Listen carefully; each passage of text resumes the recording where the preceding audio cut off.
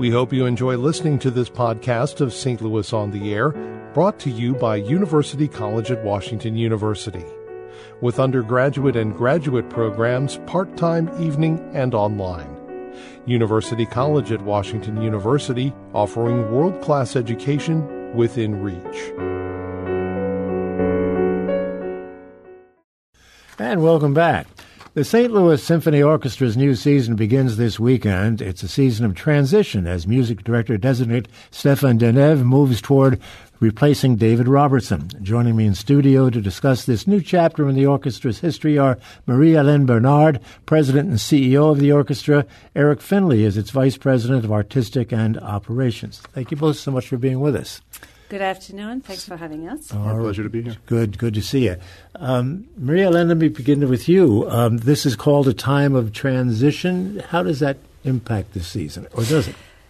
It's a very exciting time. Stéphane Denève was appointed on June 7th, 2017, and immediately started working with our team on planning future seasons. So as a music director designate this year, he brings four weeks of program. It's an exciting time. It's also a time where we can reflect on the extraordinary legacy that this orchestra has entering its 139th season, and really truly shaping a dialogue with our musicians that's truly meaningful. And this is what this season is about, from our family to yours, showcasing the depth of our amazing orchestra and how it connects in many ways to our community. That's your slogan for this year, from our family to yours, right? What does that actually mean?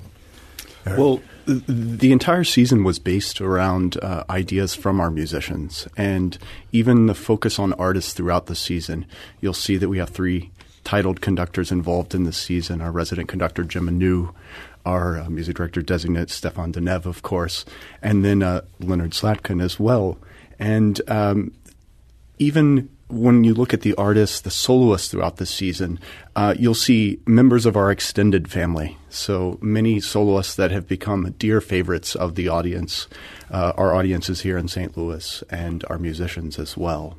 But each and every program has some sort of influence from the feedback that we got from our musicians, whether it's specific repertoire or general ideas about what they feel like resonates with the audience. So this is where the whole idea of family is based.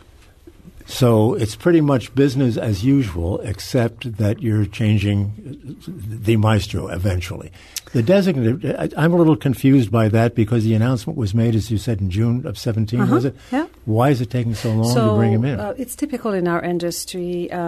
Conductors, music directors, they have commitments years in advance. I mean, we plan several, years in advance, 2 or 3 years out.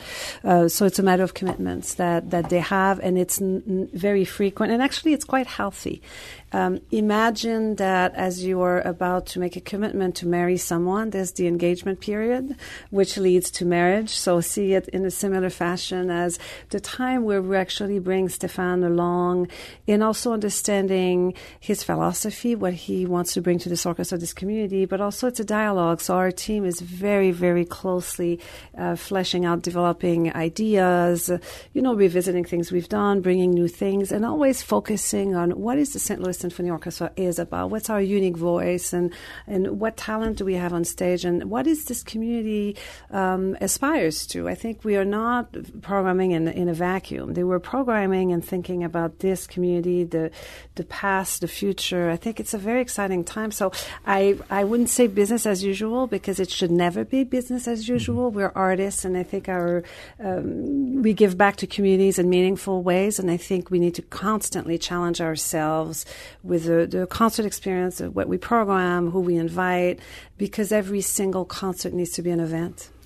Is it my imagination, and going through the lineup for this season, I seem to notice a greater female presence, if you will, more women. Is that something maybe I just was attentive to at the time, or is it actually happening? More of the headliners are women, it seems to me. Eric? It's possible, more than usual.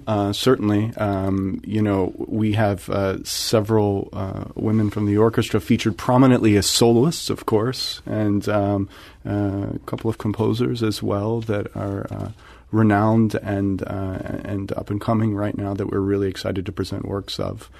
Certainly more female conductors than usual on this season, and part of that is because we have a resident conductor, Jim Anu, who we believe greatly in, and we're excited to start a season with, and connects with the orchestra at a very deep level. But also Nathalie Stutzmann as well, world-renowned vocalist that is coming back again to lead the orchestra in a program of the Brahms Requiem in March.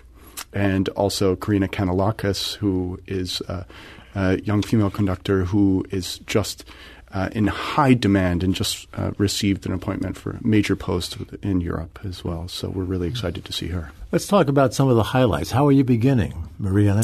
We're opening this weekend with Jim Anu, our resident conductor, and it's a favorite of mine because I was 12 years old when I first heard Elgar Enigma Variations, which is a great piece, and it's one that speaks of friendships, of characters, and how music truly is life. So I think Gemma is going to bring a really interesting take on this, and she also and I can't pronounce his name, so I'm going to seek Eric's help, a young pianist.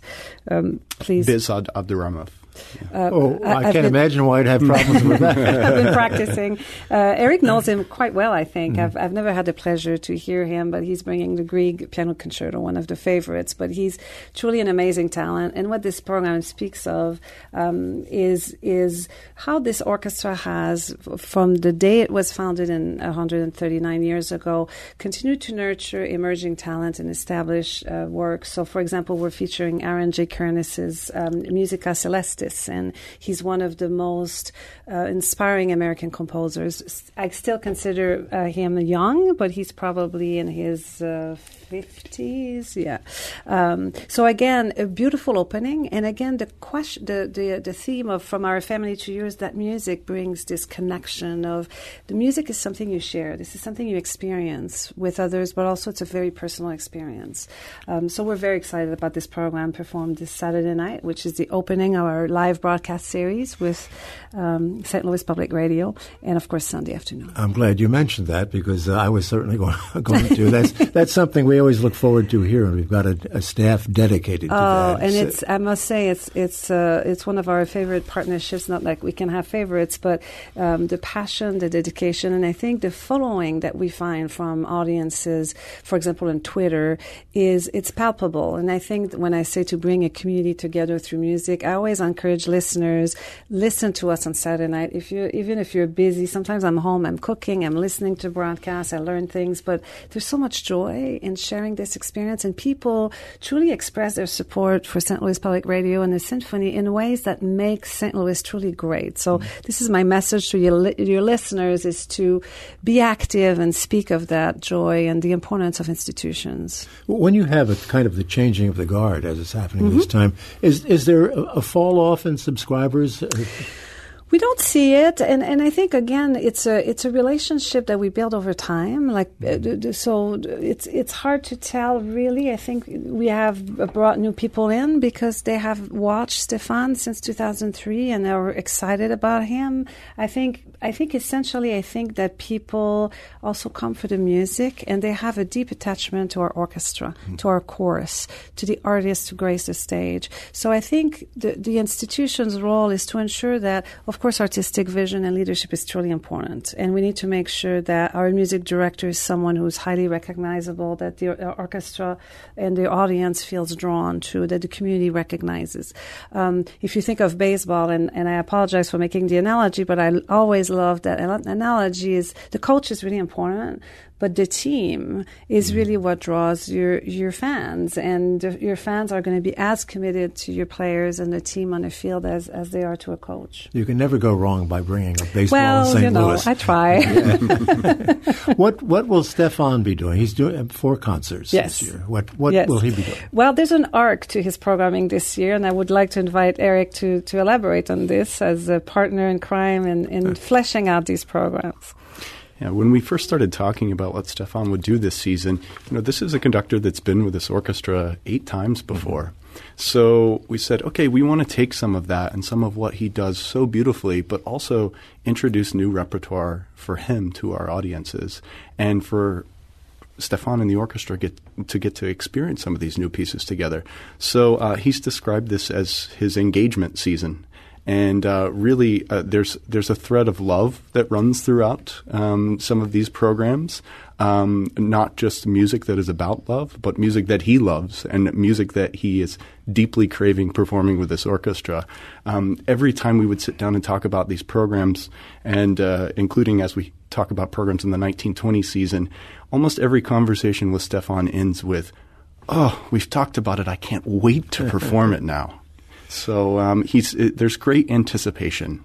We've had him on this program, and I've found him a terrifically engaging guy with a lot of energy. Yeah. I think he's going to be a big hit in this town and connect very well with the folks in St. Louis, don't you? Oh, absolutely. And I think he cares so much about the audience and creating that connection and also building that trust, that no matter what Stefan programs, that he wants the audience to trust him because it's a great piece to play, because this orchestra plays it well, because it's going to open your, horizon to something that's what the experience should be. It's, yes, hearing things you like and you enjoy, but also probably experiencing something you didn't know would exist. And Leonard Slatkin is back. Yes. As a matter, isn't he moving to St. Louis? Yes, he has moved back. He has moved back this summer, and he now calls St. Louis. He has always called St. Louis home, but he is back in town, and we are welcoming Leonard for 2 weeks in a row in the spring of 2019. We are marking 50 years of his debut with this orchestra, so That's a very important milestone.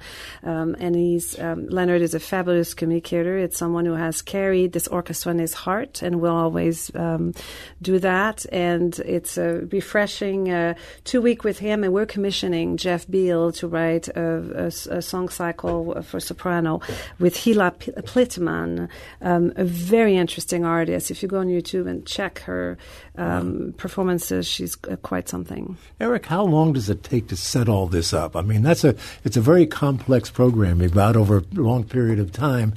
You just don't make a phone call and say, hey, can you come on in on the 15th? It's got to be tedious. Sure. Well, to give you an idea, we're already working on the 2021 season right now. Mm-hmm. And Stefan's weeks are already set in 2021. We'll start looking at his weeks in 21-22. So then we move to conversations about what guest conductors we'd like to invite back or give their debut with us.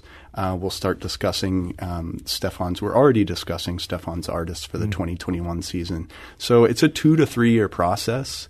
And even then, it's exciting sometimes once you book a debut with a new conductor or someone that's returned. Sometimes you will fuss over a program for months to make sure you get it right. Just that particular program, where it fits into the season, if it says what we want to say at that point in the season, and if it fits into our subscription packages the way we really want them to give each subscriber a unique experience and a broad experience. But sometimes you'll sit down and talk with a conductor about a program, and the program comes together in 30 seconds. You know exactly what you want to do. You have the advantage in that the music doesn't change very much. I mean, you're basically dealing with music that's been around for a while. It's not like you have to follow trends. Or do you? That's a good question. I think that the breadth and the depth of music is quite phenomenal, actually. I would say that it comes across centuries. And there's always new things that come up. And, remember that, let's take a Beethoven Symphony No. 5. You could program the same piece and it will never sound the same. Even, I mean, there's so many layers and colors and all that. And I think the way you put a program together will color your experience differently. So I don't know if you want to add to this. Yeah, you're right. Programming, cooking with the same ingredients all the time. Working with Beethoven, Tchaikovsky, Mozart, Mahler. It is the easy part. The hard part is discovering the new Beethovens and the new Mahlers and the new Mozarts. And this is what we toil over, and it's trial and error. And that's part of the joy of experiencing new music with an audience is Stefan and each artist and conductor that we work with, we fuss over what the right way is to combine new works with old and help those pieces enter the repertoire. I always tell people, if you did not know when the music was written and you came to a concert hall to hear the music and you close your eyes, it becomes irrelevant almost when it was written. And actually music from the 19th century could sound very, very current, and music written today could sound dated. I mean, it's a fascinating process. What are you doing to cultivate a younger audience, your future audience, if you will? That's got to be important.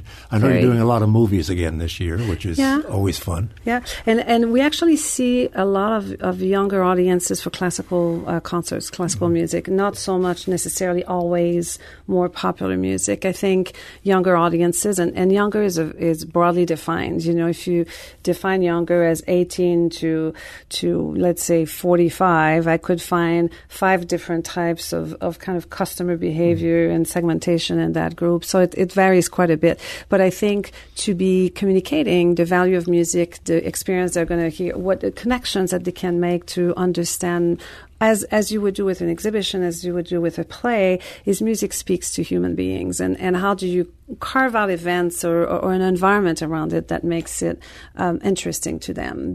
And oftentimes we have an amazing group sales initiative, and we encourage people to use this, because coming to a concert with a group of friends, it's a different experience, because for some people the most important piece is after the fact to talk about it and talk about the experience and sharing about the experience. Only a little over a minute left. Eric, how about kids? I go back to Leonard Slatkin's days and the kids orchestra. That was always very popular. Doing any more of that? Yeah, I mean, we have a robust family series and young people's concerts during the school day as well. And they're selling very, very well right now. We actually we wish we had more availability of some of these concerts. But, you know, a special thing that people often forget is that we run our own youth orchestra as well. So this orchestra has a very deep commitment to youth in this community. Mm-hmm. Maria-Elaine, what is the must-see event of this new season? Oh, my gosh, every weekend there's something special. No, I'm serious. Every program has a gem. Every program uncovers certain aspects of the work we do. My gosh, what is? Well, obviously, any of the Stéphane Weeks is going to be special, because I think he's an extraordinary musician, special communicator. He does bring joy on the stage, and I think that's something that our orchestra really cherishes. Any favorite for you? Yeah, I'm really excited about both of Gemma's programs. She has a program this week that is core repertoire and one beautiful piece of new American music, and then some unusual works in her program in April, all with some French influence as well. You guys seem very excited, as well you should be. You're off and running this Saturday, correct? Yes, absolutely. Well, have a great season, and I'm sure we'll see you during the course of it. It's nice seeing you. Maria-Elaine Bernard and Eric, nice to see you, Eric Finley.